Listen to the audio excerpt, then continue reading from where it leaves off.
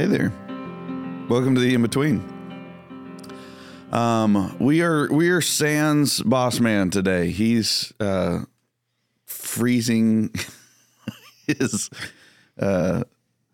patootie backside off out in the woods with some 4Gs right now. Paul, are you sad that you're not with him? No, I'm good. You know what? No. Been there. Is it always a sanctifying experience whether you're in the forge or not? I mean, it is a neat experience. Yeah. So my only experience with it actually was 10 years ago when I first came here, because Chris had always led the trip and done it by himself. And then he, after his first year of working here, he double booked on accident, and I had just started. And so it's because he didn't have Kim Weber. Yeah. And so they had me go, and so I led the trip, just kind of with the Cliff Notes version of what should go on.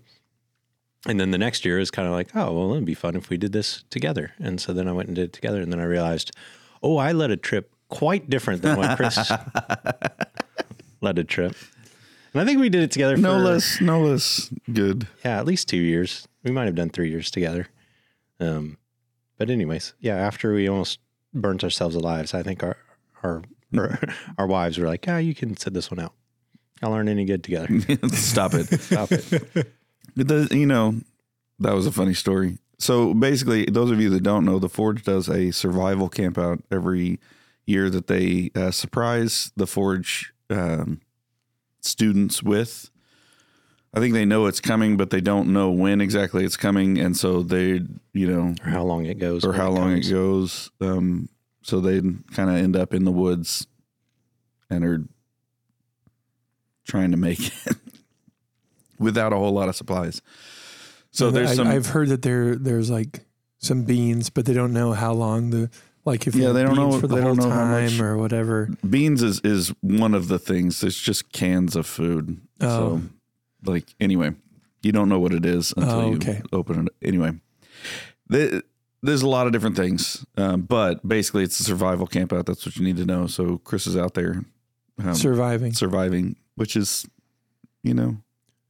Before we get into the meat of our conversation, I am just curious. You were saying you ran a different camp out than he did. Can you highlight maybe one or two of the differences that you realized, oh, this is different than when you went the second year with Chris? Sure. I mean, part of it was just tone and overall manner of how, again, Chris said at that point, I don't know how long had the Forge been in existence. I mean, no, I don't. Again, another 10 plus years, I'm sure. But, and so he definitely had, everything down to, a science of what he was putting them through. And,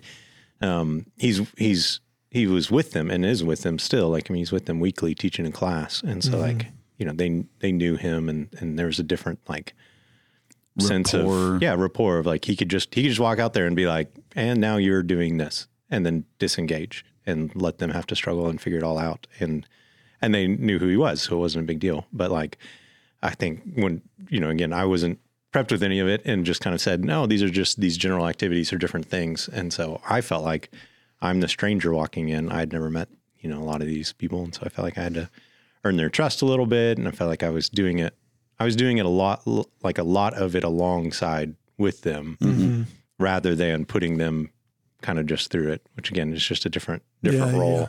Yeah. Just the overall kind of, again, countenance of what Chris can earn, leeway with them after being one of their teachers for so long. He can get away with a lot more things that I was like, I didn't feel that confident. And so. Okay. That makes sense. Yeah. But it really, I think the idea of the sense of time being removed, you know what you're doing. You don't know how long you're doing it for. You really you're in control of, certain things of your environment, but you're really not in control of at least delivering yourself or coming and going. The idea of how quickly, even the masses will turn against, their trusted leaders who are asking them to do this. They're the leaders of the Forge, put the students through all kinds of situations, and how freely they trust their leadership when they're comfortable, when they're, having still semblances of control. Yeah. It's a lot easier when you strip those things away. It's like, okay. And so now why are you mad at your director right now? And it's like, no, you don't really, when have they proved you untrustworthy? Yeah. It's like, no, they're still trustworthy. But you remove the comfort. Yeah. And those comfort and control. And it's amazing what all can come out. Interesting. Yeah. And then when it doesn't help, when it's this, the week before Thanksgiving, and it is traditionally pretty cold, and like this week, pretty wet and rainy and gross. So I do think every class has kind of their different, each unique story that comes out of it. But it's like Chris and I always talk about, there's a series of books that we both enjoyed a long time ago, and they're silly books, but one of them's A Fine and Pleasant Misery. And it's essentially like regaling, those stories, kind of the camping type stories that you don't remember the ones that went perfect. Right. Or you remember the ones. You remember the ones that fell apart or that were a hardship. And then those become like fond memories. Right. And a lot of times it's like what you then share with people. And, right.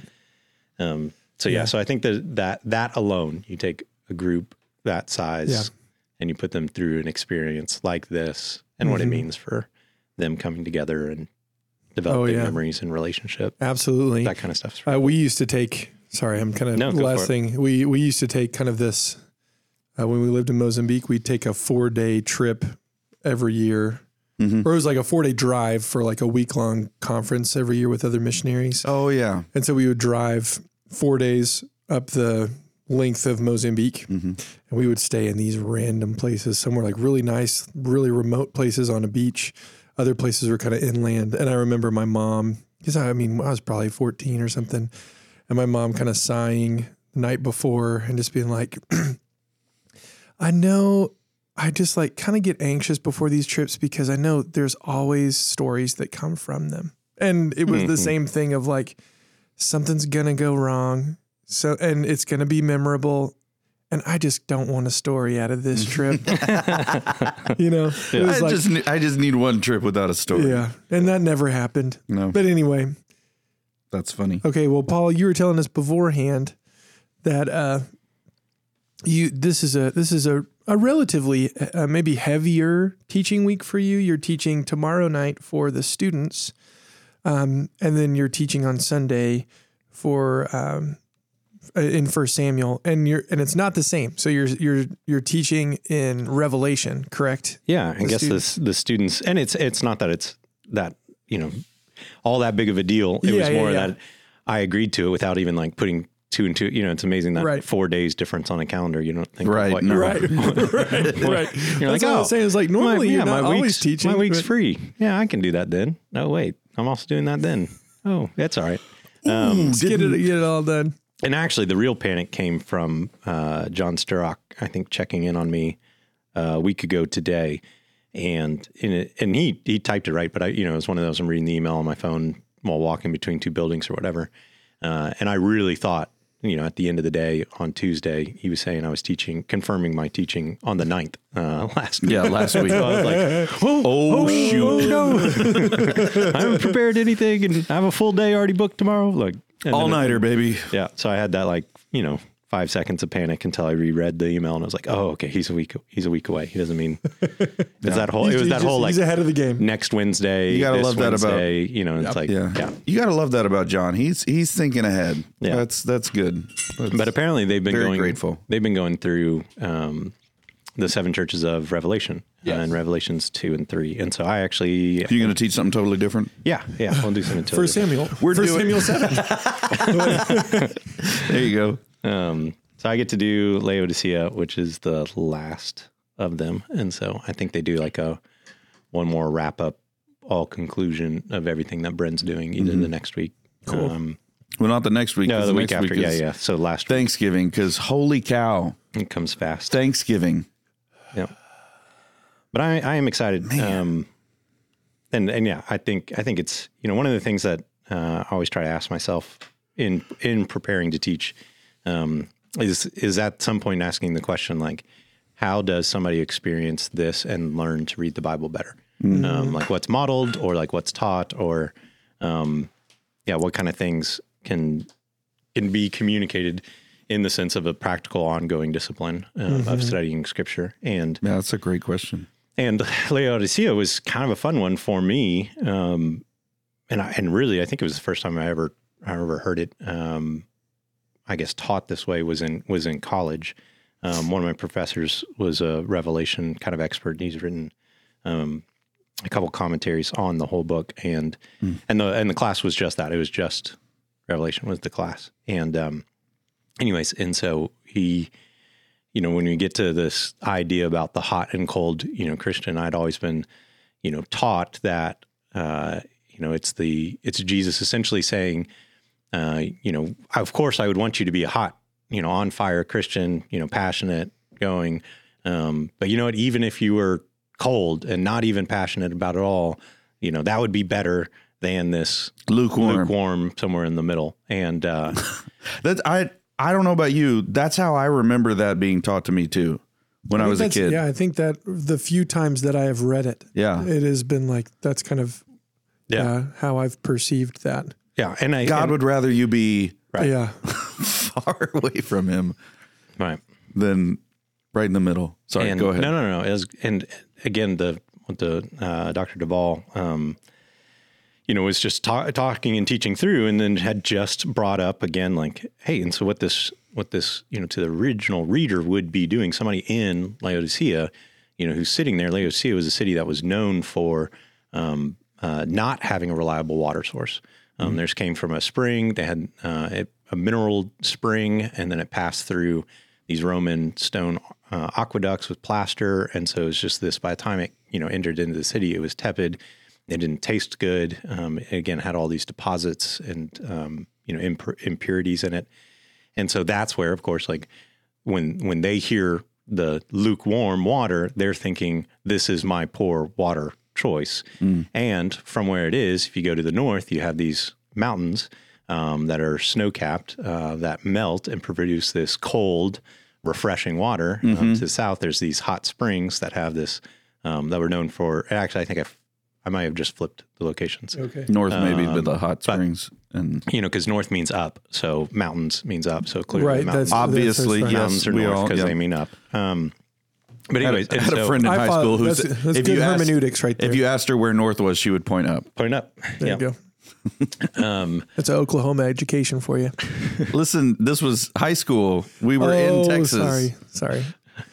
Yikes. Eesh. And so, here within 8 miles of this city are these two wonderful water sources. And so again, this notion that came from, and essentially this is what, Dr. Duvall was talking about, was the idea of how quickly we can read in our Western, kind of interpretation of it. And so, we quickly read this, and then in our culture, interpret things like meaning on hot and cold, that were that are different. In our culture, we say, oh yeah, hot is passionate. On fire is passion. Right. It's good. Cold is you're cold hearted. You're stale. You're not any good. And we're reading this in there, but to a near ancient East culture, that doesn't have, the luxuries of refrigeration and exactly. Yeah, like the ice makers in your home and sorry, ice is probably also available, just harder to get. But just, totally different. And so any extreme is considered positive because it's again, it's communicating something so different. And so it isn't this teaching that Jesus is saying, you say, oh, I'd rather you be good and on fire or not be passionate at all than just be lukewarm. It's saying it's actually it's a good thing. I feel like I've heard it taught that way. Oh, absolutely. I know I have. No, yes, absolutely. I remember that being the case, which was, you're like in the midst of youth group or, whatever it is, like that you're being taught this thing. You're like, and you don't think about it. It's that, you get quick to application before you, before you actually take the time to delve into the text and see. And so I think whatever it is and however it is going to be for the youth tomorrow, I think I want to try to walk through that journey a little bit of just kind of like, hey, here's, let's talk about this kind of basic principle of hermeneutics. Let's see what this is in their context first. Right. Mm-hmm. And then let's look at the gap between their context and our context. And then let's find the, biblical or theological principle that applies to both. Yeah. Because I think you have to do that. And you can, it's dangerous when you just do it removed one or the other and don't recognize that gap. It's like God is saying, like for us normal or not normal. Sorry, that was stupid. For us modern readers, it's like he's saying, I wish you were either Coke or Dr. Pepper, but some of y'all are Pepsi, and that's disgusting. And the Texans are like, yes, I get it. And the Northern's like, what? He wants me to be pop or pop or pop or pop soda. See, but I see what you're saying. Yeah.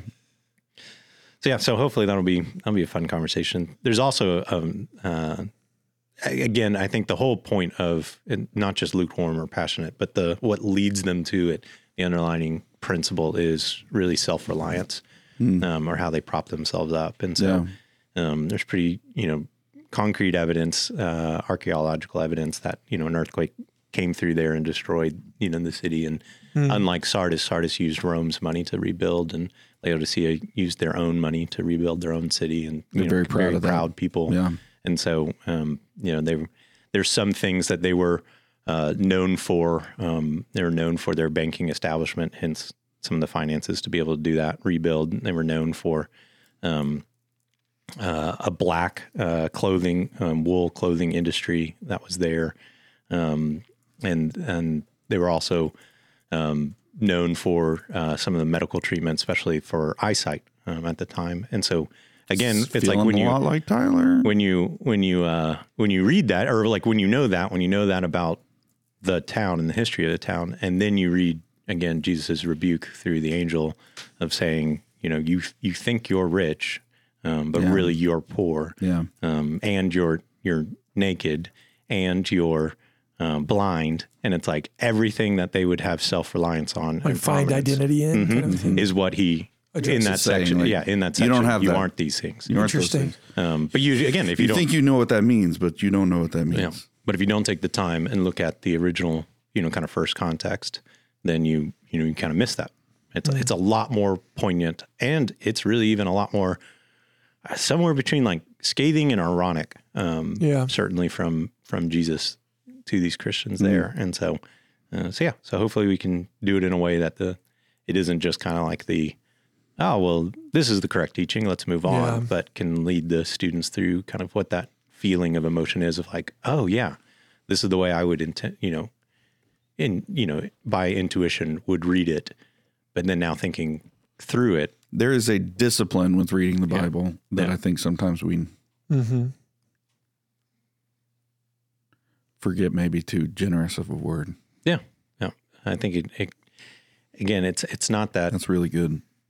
It's not, I always heard the argument, kind of again, this is probably more with the idea of preaching or teaching for those that, there's a large number of people that think like manuscripting your sermons or having like a fine, kind of defined note outline system squelches the spirit and, removes the spirit's ability to speak. And because the Spirit only speaks on Sunday, baby. That's right. Because the Spirit is apparently only able to speak through your unpreparedness and not able to speak to you when you try to be prepared. Amen.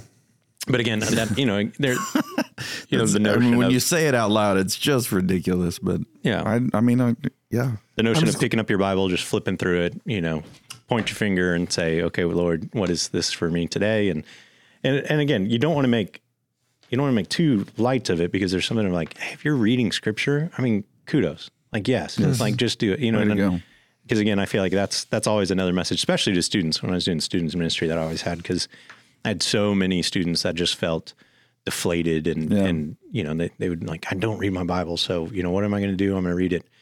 I'm going to read it in an hour every day for this next 7 days. And so what happens? Like day 4, they've slept in and they've missed, and then they just quit.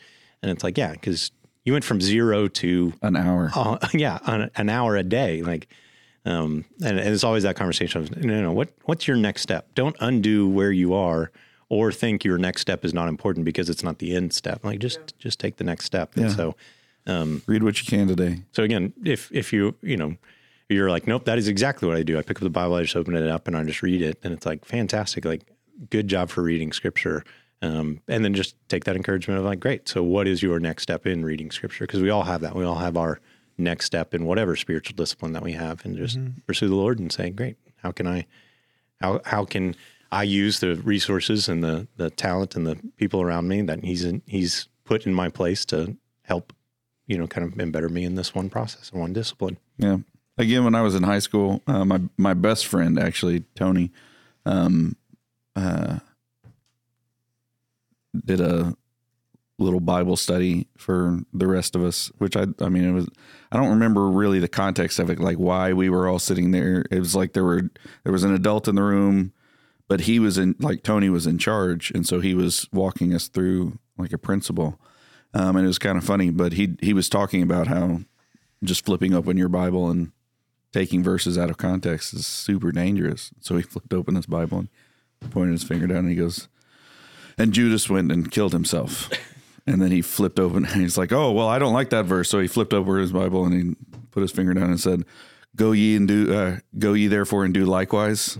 And he's like, oh no, this is not how this works. This is not how this works. Like, This can't be the way that we read scripture. So it's funny. Like, I mean, I remember being really impressed with him at that moment. Like, because we were kids, and he was bringing the truth. So that's good. And I think just the growing up in the church, feeling like, spending time in the Word can sometimes feel daunting, or having something like other mature believers. When you don't have discipline set up, can just feel a little bit unattainable. Yeah. And so having an attainable next step, and then I feel like that's when the discipleship absolutely even comes along. So it's like, hey, do the next step. All right, now you're in the Bible.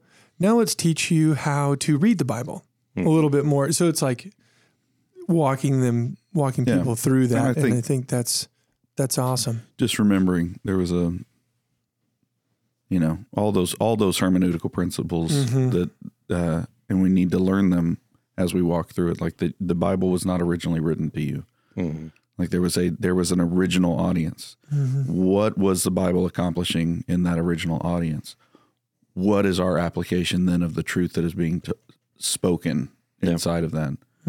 I had a professor who said the Bible can't mean what it never meant. And so like there is like, I want to temper that a little bit by saying like in the broad, in the like what it means, like there's obviously going to be applications that the original audience had no context for. Application versus interpretation. Yeah. Like, so that's different. That's not what I'm saying. But yeah, there's the intent of the Bible has not changed. Yeah. And that's right. I think, again, going back to that, what is that overarching theological principle that kind of bridges the two gaps? Yeah. And if you can only make sense of your application in our culture today and you can't by their original audience, then we've missed something. Yeah. Or again, if you're like, oh, well, this is just for them and nothing for me, then it's like, nope, you're missing that too. I was just having a conversation with a former church member who got married and relocated down with his wife in San Antonio. And we were having, this very, very similar conversation of the idea of like, he had only ever kind of done Bible studies or, utilized like reading of scripture as like, maybe at most like reading a chapter or two of something and then doing, kind of a quick jump to the application side of it all. And we were just talking about the principle of like, you're doing this in these epistles, in these letters, which is what he was working through at the time.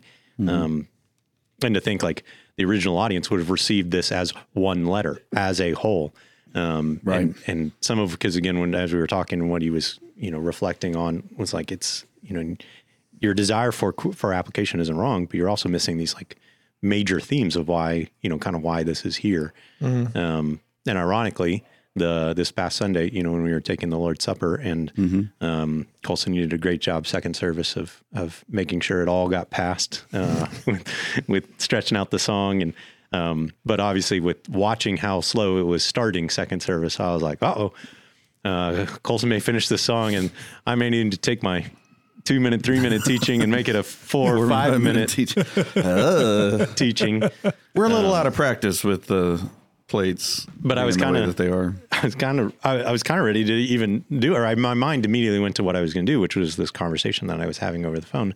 Because one of the examples that came up was 1 Corinthians 13, kind of the traditional love passage, and how many times we've heard, it at weddings, or it talked about as just the scope of all that this chapter is speaking to is love. And yet it's sandwiched, 13 is sandwiched between chapter 12 and chapter 14. Imagine that. Exactly how this kind of thing works. That has everything to deal with spiritual gifts. Yeah. And so like the family, idea, the body of Christ, the idea of love alone, again, it's not like you can't find, those concepts of what love is. Application for love. Like, are you kidding me? Built up in scripture, or it's all over the place. And so again, it's not like you're doing something inappropriate, but it is doing something that you could miss the sight of what this is. And of no, why this is interrupted here is to talk about this concept of spiritual gifts. And so if your way you're dealing with spiritual gifts isn't dealing with an outpour of love, well, then you're handling spiritual gifts wrong. And then why is spiritual gifts there? Well, and this is where... And the need for love in the context of the body of Christ, like the family that we have. Absolutely. And that's why, and this is where I go back to chapter 11, which is what Paul's doing with reminding them about the Lord's Supper, is pushing them towards unity. Yeah. Because they were being disunified and taking these very unloving, these things inappropriately. And so, again... Why is love brought up? Well, it's love brought up in this concept of spiritual gifts, which is spiritual gifts. Why is it brought up? Well, it's brought up for the point of unification of the church. Yeah. Thus, then, let's remember what the Lord did and is doing through the Lord's Supper. And so, again, it's like there's these little things like that it's like, it's so easy when we can just take kind of our systems or our schedule of business or whatever and make something that does work, and then yet short-sightedly miss these grander pictures. And it's kind of the fun, because he was kind of the same thing. He had this, head opening lid explosion moment of his brain where he's like, oh man, this changes everything. But it quickly almost like, man, I feel like I've been doing it wrong my whole life. And it's like, absolutely. No, but how great it is that you now know this and then have the rest of your life to go. And then what thing will blow your mind in scripture or the way you're dealing with it to do it next? I feel like this is the infinite wealth of his word that we get to spend a lifetime being surprised and shocked and marveled over, unpacking, and then finally get to hear his voice face to face. And be like, that's even better. Well, this is what it was building up. Stop it. No, don't touch Colson. He's trying to end it. I've got things to say. No, absolutely. And the little insider trading for this is why you listen to this podcast. The funny thing about the unity that you saw on Sunday with all of us doing that is we had a issue that had to be rectified, and in that we ended up making the offertory plates to pass out much faster than we normally do. And that's why we didn't double cup things and stuff like that. So if you were passing the plate going, hey, it's been a while since I picked up the juice and then picked up the cracker and I forgot you're supposed to hand it to the next person before you pick up your juice and your cracker, because you used to be able to do this one-handed, and now it's I watched so many people. The reason it went so slow on Sunday was I watched so many people trying to hold the plate with their left hand and then reach in with their right hand and grab the cracker and palm it while they grabbed.